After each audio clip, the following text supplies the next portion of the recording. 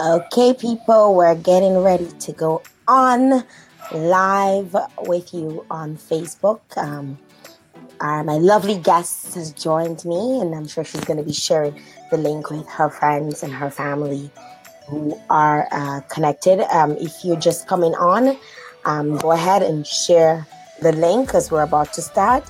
What we usually do when we come on, we like to warm things up a bit, so get people get people engaged, wait for people to come on, and then we get the ball rolling. I want to say hi to my guest. I'll introduce her in just a little bit, and she's all the way in SVG, and we're gonna try to have a blast because I suspect we're gonna be talking about some heavy stuff, but we're gonna try and have a blast today. You have your Cacoa tea? Let me see your Cacoa tea. You have your Cacoa tea? Mm-hmm. Oh, look at her! Look at your mug. I like that mug. Cute, right?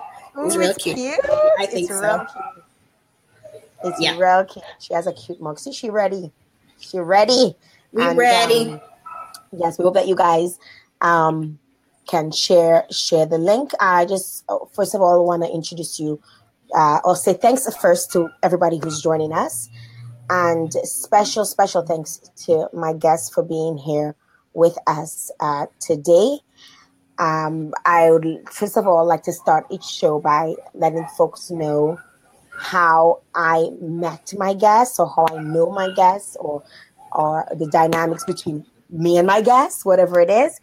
And my guest actually is a Carrie Scholar mentor, and my loving sister who is in the UK. She has a network called Carrie Scholar, which is a mentorship program which helps connect Caribbean students to persons of interest in whatever field that they're interested in. And she said, "Oh, I'll share the link with my mentors, and whoever's interested in being on the show can always connect with you." And my beautiful guest was one of the folks who connected with me. And when I saw, because I like to keep the show very versatile, introduce different things and talk about different things that affect us, as well as the fun stuff. We want to keep it fun, but we also want to keep it serious as well at times. And she is when I saw her resume and what she is, I was like, "Oh, that would be somebody interesting to bring on the show." So I immediately contacted her, and we started communicating from then. With 3 years experience working with adults and juveniles with substance abuse and mental health disorders, my guest today has collaborated with officials on positively reforming laws concerned with juvenile incarceration, and has worked with researchers, as well as she's actually been a research assistant to create the first juvenile justice framework for St. Vincent and the Grenadines. Employed currently as a psychotherapist / a rehabilitation counselor. She has also worked as a mental health therapist, case manager, and vocational evaluator at an evaluation and development center in the United States, a Carrie Scholar mentor, and one of our fellow islanders all the way from SVG. I want to say hi to Kimberly Cambridge. Hi, Kimberly. Good evening, Jael, and thank you for having me. It is an honor to be here with you. Thank you so very much for being here with us. We have guests coming on right now, and we want to say hi to someone who's looking out all the way from Senegal, West Africa, is locked in. So, hey, hi. Hi, and thank you so very much for connecting with us. And the viewers are slowly coming in, and we want to encourage you, if you've just got on, share the link with somebody else, share the link with a friend, share it on your timeline, and let folks know that they can come on, hop on. And you can also ask questions during the course of the show. Of course, if Kimberly can answer, she will. If she can't, I'm sure she will probably say to you, "Hey, let me touch base with you again," or "Let's connect again and probably I can help you or help you better answer your question. Right, Kimberly? Absolutely. Great. So I want to say special good afternoon to all the viewers, and also this actual video live is going to be converted into a podcast, so you can also listen on iTunes. So if for some reason you start watching and you're unable to continue because probably you had to head out, or probably you have bad internet connection, or whatever the case might be, you can, after about 24 hours, go back on my website and have access to the actual podcast. So you can listen in your phone, on your phone, you can listen on the radio of your car, you can listen on your computer, however you choose to listen, you can do that. I want to say a special good afternoon to a very good friend of mine who's locked in as well.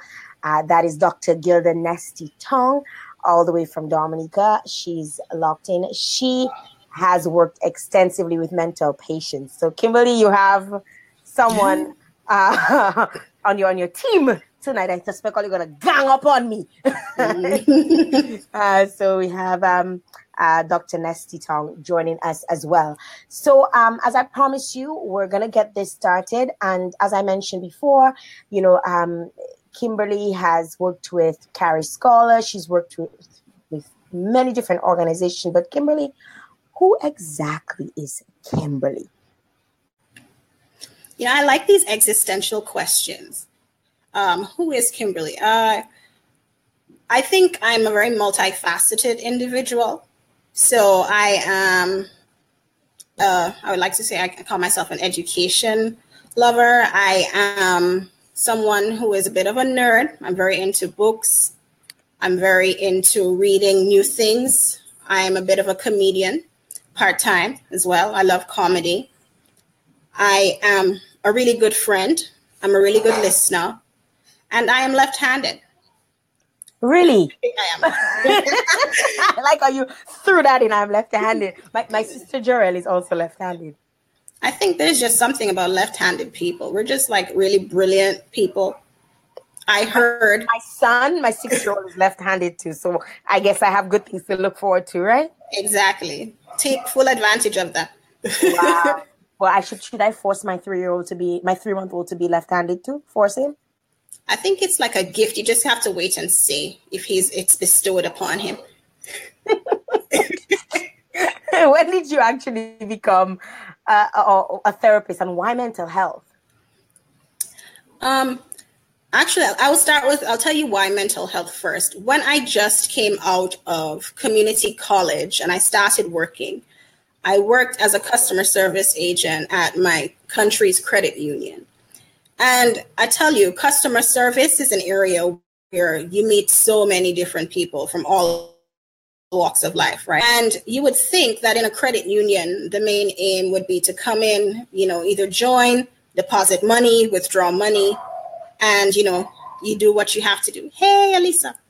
And what I found was that while doing this particular job, persons were coming in, you're sitting down, you're having a conversation, you're trying to explain to them, okay, this is why you joined.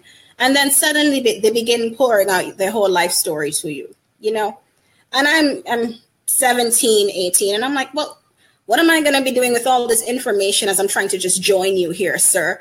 And he's like, well, tell me what to do. I have these issues in my family, help me. So people kind of connected the whole money aspect with asking you for advice on what to do with their life. Exactly. Asking me for advice beyond the scope of monetary matters. And, I kind of grew to like it. My coworkers, I was the go-to for a good number of my coworkers.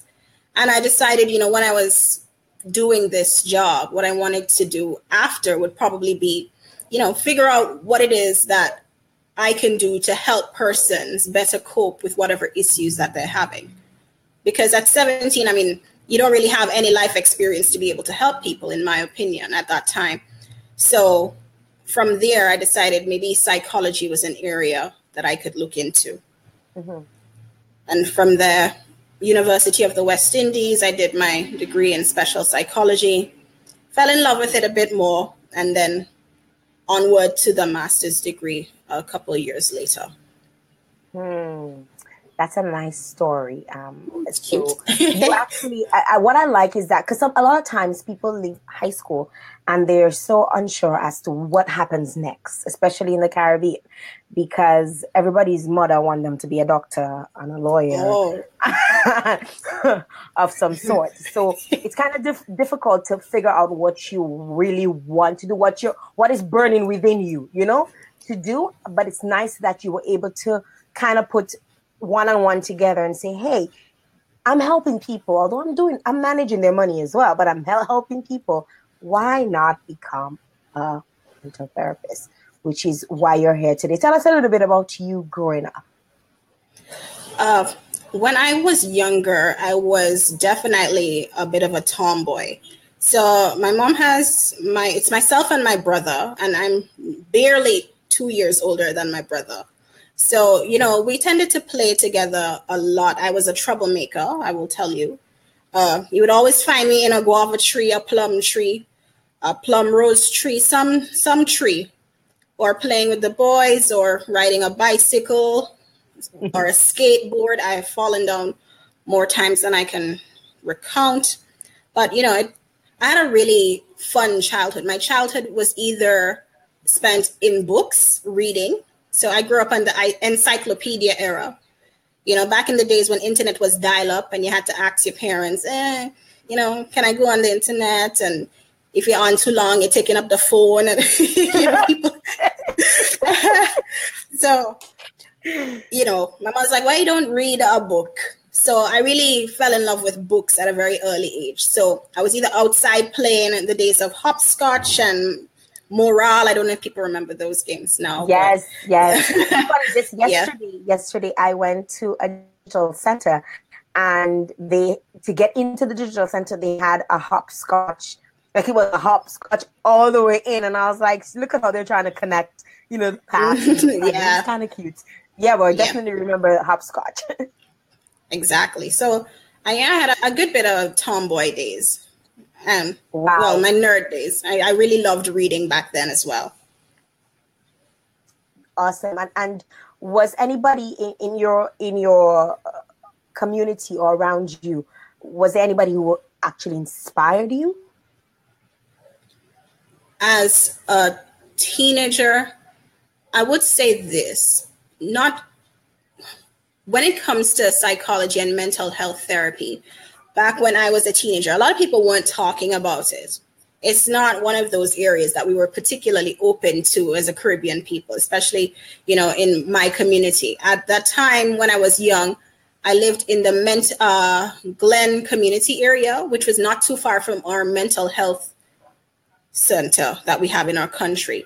So we called it the crazy home. That's what they call it, the crazy home. So, you tend to see a lot of people walking around who you would consider to be not well, insane, so to speak. And, you always wonder, what is their story? How is it that these persons happened or ended up in this situation? But eventually you would meet people and you'd hear their stories about what exactly was the situation, and from there you decide, I can't judge what I don't know. So I would have met, for example, a young man who I would have went to school with. And I remember, I think I was in community college at the time. And I guess this is what kind of led me on maybe psychology is something for me. When I was in community college, I think he might have had a nervous breakdown, and he committed suicide. And nobody knew what had happened. But the first thing people jump to, is obia thing, but it wasn't that. It was the strain of the exams and the pressures probably got to him, and he just couldn't handle it. And so, he committed suicide. So that in itself kind of steered me to maybe there's something else going on here that we can probably think about. And you decided to go to university, of course, to UE to study. What was it like getting into university? And tell us a little bit about your educational background. I like this part. So for my educational background, not a lot of people know, but I failed all my A levels. I tell you now, I failed all, with the exception of communication studies and psychology. So, like you rightly said, Caribbean parents love to say they want their children to be doctors, lawyers, engineers. My dad was no different. He thought that I had the doctor gene in him, in me. And he wanted me to be a doctor. And I thought, well, I'm a little bright, so I might as well be a doctor. I went to A-level and failed bio, physics, chemistry, all the makings, mathematics too, all the makings of a doctor. So I was just like, maybe Jesus saying not this, not this, not this in particular. And like I said, but I'd done so well at CXC, I was able to get a job.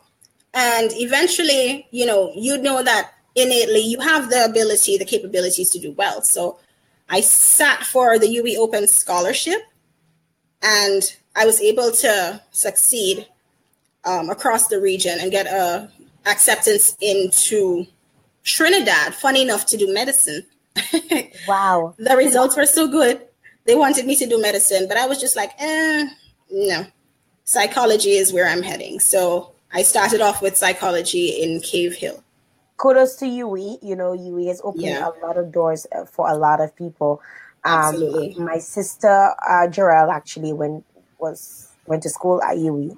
And then Aurel got a scholarship from UWI and attended UWI as well in Barbados. So UWI is definitely opening the ways for a lot of Caribbean students. So you end up at University of the West Indies.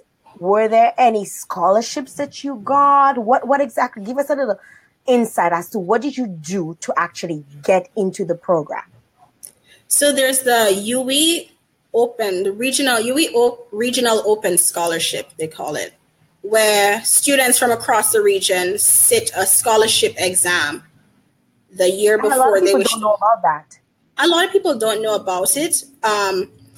Usually you can find it in your local newspapers, or you can go onto the UWI website, even send out emails asking information about it in particular. For me, luckily, we have a UWI Open campus here. Mm-hmm. So my mom spotted the scholarship, the call for the open scholarship applications, and told me to do it the day before the deadline. So I got in just before, the deadline to do the scholarship. And it's basically a English comprehension mathematic type exam. And I think the year that I sat it was the year that Sudoku, that mathematical game. Yes. That's the year that Sudoku had just blown up across the world. And we had, for the mathematics exam, we had to do a Sudoku puzzle. So luckily for me, I had found interest in Sudoku because that was the bulk of the mathematics exam. So a lot of people were just like, I don't know what this is. It's just boxes with empty letters and numbers. And but the UWI Open Scholarship is a really good opportunity for persons within the region to have an opportunity to get into University of the West Indies, either Trinidad or Cave Hill. So you complete your degree. What happens next? Well, the thing about the UWI Open Scholarship is that they ask you to work in the region for 2 years. So I decided to come home and volunteer my services back at home, as opposed to any other Caribbean island. Mm-hmm. And I had the opportunity to work on the juvenile justice rehabilitative framework at the time. It was just a framework, which then turned into the program itself. Mm-hmm. So I did that for about a year and a couple of months, as well as worked as a mental health counselor, substance and drug abuse addiction counselor for about 5 months when I'd just come back. Okay, and then you move on to in university. Yes, I then applied for the Fulbright scholarship to go off to do my master's. How did you find out about the Fulbright? Fulbright, there are some scholars within St. Vincent and the Grenadines who are interested in sharing that information about how their educational background got started. And one of those persons, Maxine Brown, had told me about it. So I went and did my own research, and she was able to give me some pointers. And I had to sit the GRE, because once you're going to university for doing your master's in the States, they ask that you get the graduate record examination, the GRE. So I sat the GRE, and I was able to do really well on my interview for the Fulbright scholarship. We have a question coming up here. Says, Kimberly, other than what you've already stated, do you believe that your attraction to the field of psychology reflects the fact that you believe that there is a bit of mental illness in each and every one of us, including yourself? Also, if so, what mental illness do you think you connect the most with? Nice question there. You know what? I actually do believe that there is a little bit of mental illness in each and every person. It's just that a lot of persons have better coping mechanisms than other people. So they're more able to, handle that side of themselves enough so that society continues to see them as sane. Mm-hmm. As for the mental illness, I think resonates most with me. I would say a little bit of I wouldn't say ADHD. What I say, ADHD? Is it? Yeah, I think I have a little bit of a hyperactivity disorder sometimes. Yeah. My mind is always bouncing. I've always said I have a little crazy in me. This is something that I've always maintained. And I don't really consider, especially after being friends with someone who believes so much in mental health, which is Dr. Nesty. I swear she's always psychoanalyzing me. She's always trying to tell me something. But anyways, I've always felt, that I had a little crazy in me, and at times, you do certain things and you're wondering, but you're probably not coping that well with this. And that's what it is. And it's sad that in our society, especially in the Caribbean, people are said to be crazy, as in mad and walking on the road naked, when they actually have mental illness, whereas we all have a little bit of crazy going on in us. Very true. We walk a very fine line, I think, when it comes to the things that we do, because certain behaviors we call creative genius. When people they do certain things or they create certain things when they're, for example, manic, but we call that creative genius. But, in the world of psychology, certain people can point out, well, this particular behavior is not what we would consider on the side of normalcy. But because of perhaps what the person is able to create under a manic episode, for example, or the things that they might say, we might say, that person really is a genius. But, it depends on what side of the coin that person is looking. Okay, let's talk a little bit about postpartum depression. As West Indians, we are taught growing up that, again, being mentally ill is walking up and down the streets, naked, talking to ourselves. We are told to be strong. We are told shake it off. How has this stereotype fit with someone who's suffering from postpartum? So when it comes to postpartum depression, especially in the Caribbean, I think as Black women especially, a lot of pressure is put on the woman to just bounce back and be happy about the fact that she has had this healthy baby and, she is a mother. And the focus is on the fact that she is a mother. But a lot of people don't sit down to think about the fact that there has been so much changes going on in the woman's body over the past 9 months, 8 months. The actual physical changes that's happening to the body, not to mention the hormonal changes that are going on in the woman's body. The fact that she may or may not have a support system when she comes out of the hospital. So there's the psychological aspect, there's the sociological aspect, the physical aspect. A lot of that is not taken into consideration because of the fact that there is just one focus when women have children, and that's the fact that you have creative life. Be thankful that you have a baby, and the baby is so cute and everybody's going to love the baby. But, you know, people don't really stop to think about the woman herself. And, you know, the fact that what is going to happen when she, you know, the sense of normalcy, is the sense of normalcy even ever going to return? Because you have to take care of a whole other human being. So the woman herself fades to the background of, you know, everything else, because she's now responsible for someone else.